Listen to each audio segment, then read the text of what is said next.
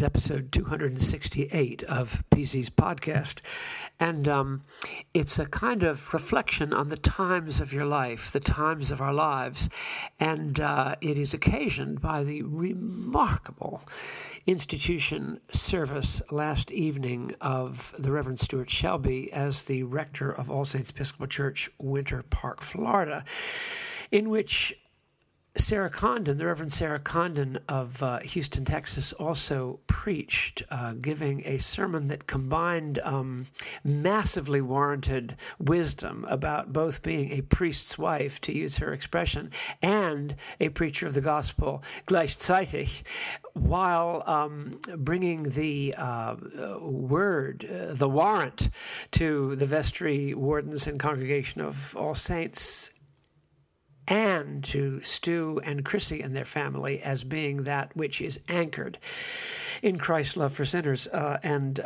she preached the gospel, Sarah did, and she brought it to a head in a quotation from Stephen Higginson Ting, the famous rector of where Jacobus Smith is now the rector of St. George's on Stuyvesant Square, New York City. Now, that's a lot to just let you know that this is about seasons. And it's a word that I have never liked because I've heard it so much. Just like the word conversation, which hides another meaning. The word conversation is usually not meant to really be a two-sided conversation. Similarly, the word season is almost struck me as it was very au courant a few years ago, and I heard bishops and people in the church speak about the season. The church has a season, this season. And it almost always seemed to me to fit some kind of preset idea, usually ideological, of what the church should or should not be. But it's very striking that the word season makes an appearance in this podcast because in addition to being almost mauled, and that in the best possible sense, absolutely undone and powerfully hit between the eyes by Stu's extraordinary presence at All Saints and Sarah's extraordinarily apt and piercing sermon, the question of what in the world am I doing? What does someone do when they're no longer being instituted as rector because of the passage of time, among other things? But let's call it the passage of time. You can't be instituted as rector of a parish that is forward-looking when you're in your mid-60s. That's just not going to happen. It shouldn't happen. It's not meant to happen. It's out of order, out of a time, out of season.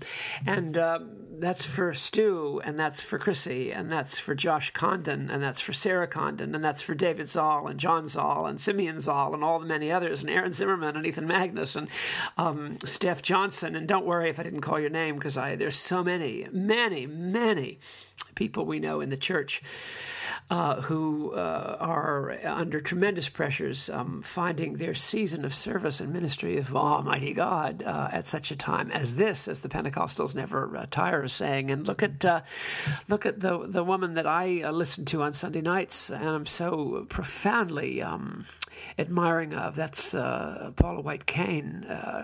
She's 52.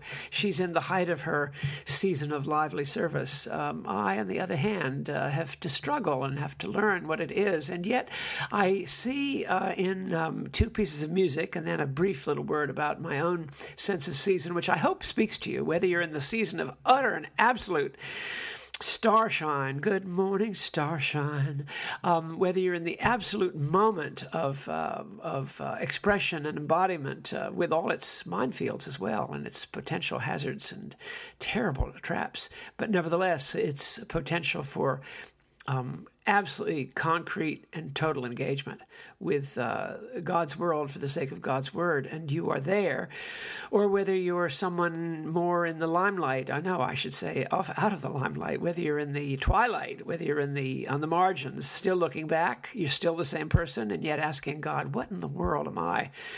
This retired person, this fallow person, this injured person, this held up person, what is he or she supposed to be doing? This is a word also for you. And it was catalyzed, believe it or not, the whole podcast originated, and it's not a long one, but it was originated in listening to the new single by Los Straitjackets, which I'll play one of these days in a podcast entitled Love Starvation. It's a single that's been released from an album soon to be released by Nick Lowe and Los Straitjackets, but this time operating not so much as a backup band to Nick Lowe, but as a kind of together a duo, two mighty, ancient and yet eternally sprung, living well artists, Nick Lowe on the one hand and the group known as Los Straitjackets, and they've produced some new music. Now, these are not young people. Nick Lowe was once known as the Jesus of Cool. But he's not that now. I mean, he is, really. But if you look at him, he looks like, my father on a bad day and much more like me on a good day. That's what he really looks like. And Los Straitjackets are great because they have these Mexican wrestling masks over their faces. But I happen to know that Eddie Angel and some of the others, these are not young men. These are men who are in middle age and yet are producing new things. What's so powerful about their work is a lot of older rock artists, I can name them, sort of continue touring ad nauseum, and you almost feel, are they doing it for the money? Do they need it? Or they have debts to pay? Or is it because they just don't know of anything else to do and they'd shrivel up and die and have a stroke and Vero if they didn't do it? What is causing it? And often when there's not much new material, and sometimes there is, Burton Cummings and Justin Hayward both have wonderful new material. But what is going on? You're so excited and encouraged when you see someone who is Nick Lowe's age actually producing something new. It's in continuity with Nick Lowe. Love Starvation is a song that is utterly in keeping with the song I just played you, I Live on a Battlefield, which is a Los Straitjackets instrumentalization of a late Nick Lowe song, I Live on a Battlefield, which is one of the great songs, I Live on a Battlefield, about emotions and relationships. And they did that late in the day, and now Nick and the Eddie Angel and crew have come forward with Love Starvation. The lyrics, look them up. It's just been released. Look up the lyrics, and I'll play the song for you when I have it in a proper form. And I want to play another one with it. But look up what he's saying. His words are for someone who's 18, or they're for someone who's 78. And yet there's nothing, they're not trying too hard. The guitar solos, the two of them, are extremely, what's the German word, thick, concentrated, dense, and yet extremely powerful. And then, Lord knows, I don't know if any of you have taken the time or had a chance to see the videos of or heard the tracks of Steve Perry's recent release, the CD, LP, which I think is called Traces. It was just released a few months ago, and we're going to hear No More Crying from Steve Perry. Now, Steve Perry is not playing with Journey as such, and his voice is a little, we might say, shot. It's not what it once was. It's a different voice, the same person, though, the same feeling, the same emotion, the same overwhelming integration of heart and voice and art and song and lyric and basically and tune and instrumental. It's a powerful, not every song is great on that CD, but 4 at least, maybe 3 at least, if not 4 or 5, are just monumental, and they are completely undated. Yes, the voice is a little different. It's not exactly Steve Perry from Open Arms, but it is definitely the same guy, and it is the same mood, and it is the same basic feel, and yet it's new. It's neither old and retro and cooked up, constrained and forced and artificial, nor is it bad, nor is it lousy. I remember that wonderful singer, Glenda... What was her name? Glenda Collins, I think. Glenda Collins, who was Joe Meek's sort of siren or muse in the mid-'60s. And she did a number of songs. She had a great voice. She was sort of the woman he would have married had he wanted to marry a woman. And she had a voice of absolute power and also rubber. I mean, she was extremely versatile and had a beautiful voice. And it went all over the scale very successfully. But then about 10 years ago, she tried for a comeback. She's my age and little older, but not much. And I heard 2 of the cuts, and they weren't good. She wasn't where she was. She lost ground rather than deepened what ground she had. And so what you see in Los Straitjackets and Nick Lowe is a really powerful case of artists who are themselves and yet are in a new season. And Steve Perry is himself, but he's obviously, there's been some kind of relationship issue of the deepest and powerful sort. Every song he sings is a living confirmation of what I've been saying in a number of my podcasts about romantic love as being the bottom line for human existence. I would rather say now connection of the soul with another soul, your soul with another's soul. I don't want to overly specify that, but I know that it's a soul with a soul, and that is where the essence of human happiness alone ultimately lies. But so Steve Perry evokes that and his old self, and yet in the context of a new, quote, season. I think he was actually pushed into it like I sometimes am. There are times when I don't have I have many ideas, but I have no great push to do a podcast. And then David very kindly and lovingly says, Dad, what do you know? Is there anything on your mind? And well, there often is, and today there is.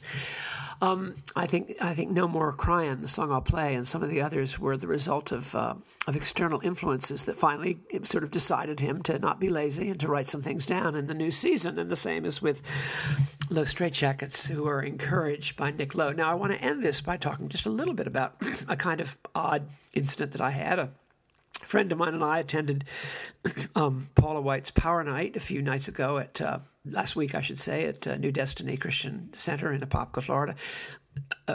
Something that I think the next one is March 24th, maybe something like that. Go if you possibly can. I mean, I'll be there. I know Mary and I will both be there. The Power Nights are sort of, you could almost call them a once in a lifetime opportunity, but whatever they are, they're very powerful for me. And I went up to just be present in the front, and she decided to sort of major in on me. I thought I was behind. I talked to one of the prayer warriors afterwards, and I said, I was just trying to mediate other people's lives. I wasn't trying to be the center of anything. And she said, well, God, she said to me, well, Dr. Paul, don't question God. I mean, in other words, I was suddenly accosted by the Delphic oracle herself, who proceeded to tell me a number of things that were under inspiration. They were, there's a word we used to call it automatic language, but that's not the right word. They were under inspiration of the Holy Spirit. And one of the things she said to me very pointedly, and Mary heard it later, heard it at home on the live stream, she said, this is a different season for you, but it's a one-to-one season. She said, the role you play in life, you're needing to overcome rejection, she said. You're needing to overcome a very serious rejection. She's right about that, professionally. And then she said, but you're going to be like the Samaritan woman, the woman of Samaria. She said, that is to say, Jesus talked to one woman. He didn't talk to the whole crowd. He didn't preach in the village where he stopped to get water. He simply spoke to one woman. And this one woman brought her whole town, her whole village to his feet, to the feet of the Savior. And she said, oh, you talk to one person. You talk to one person here, one person there. And I immediately thought of some of the younger clergy whom I admire and whom I know and whom I've been part of their, I guess the word is training, but I don't want to use such an exalted term. I've been part of their formation, and I see them, and I do, in fact, talk one-to-one. I do have the opportunity to support and encourage this person here, that person there, sincerely. And it's their season to flourish and to be on the firing line as well. But it's our president's season. But it's not my season. I've been there, and I've suffered all that, but I am now in a different season. And the ministry, she was saying to me, involves one-to-one, primarily encouragement of others who are on the firing line. And you can have a decisive ministry, every bit as decisive as one that you might have had 25 years ago, when you are the resource of encouragement and hope for those who are on the firing line. And that was a great comfort to me. I was deeply comforted, and Mary felt that too. And so when I was with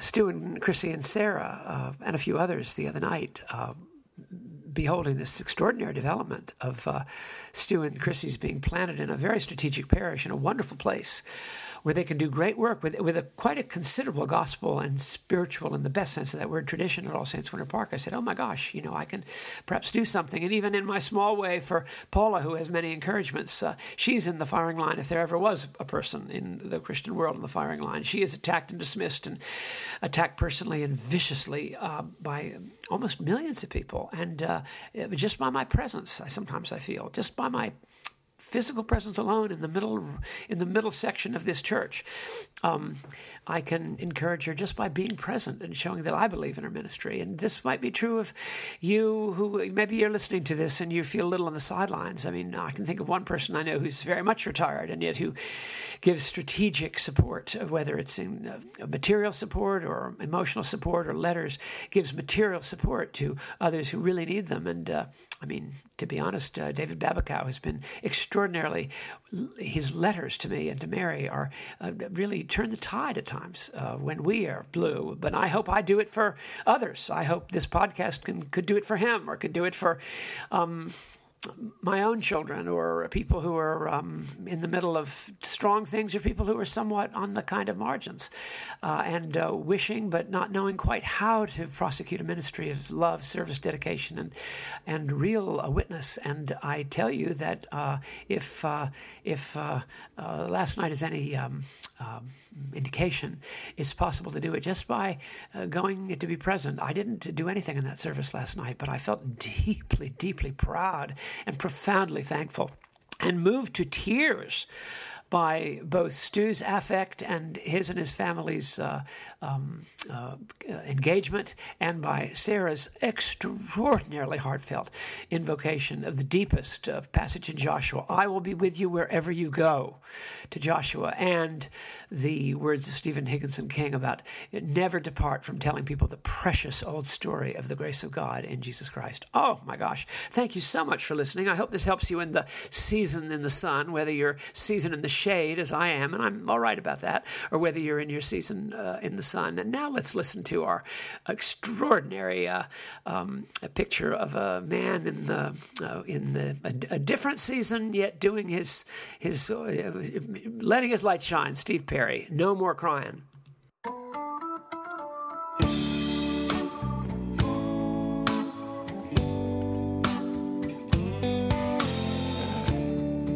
Well, she told me that she loved me. That was not so long ago. Love's forsaken and forgotten on this lost and lonely road. She could heal my complications, hold me up when I was low, low. That was all so long ago. No more crying, 'cause I won't love again. I won't, no I won't. No more crying, 'cause I won't love again. I won't, I won't, I won't.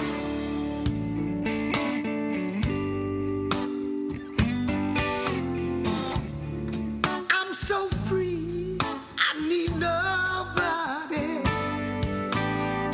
No more lies, no surprise.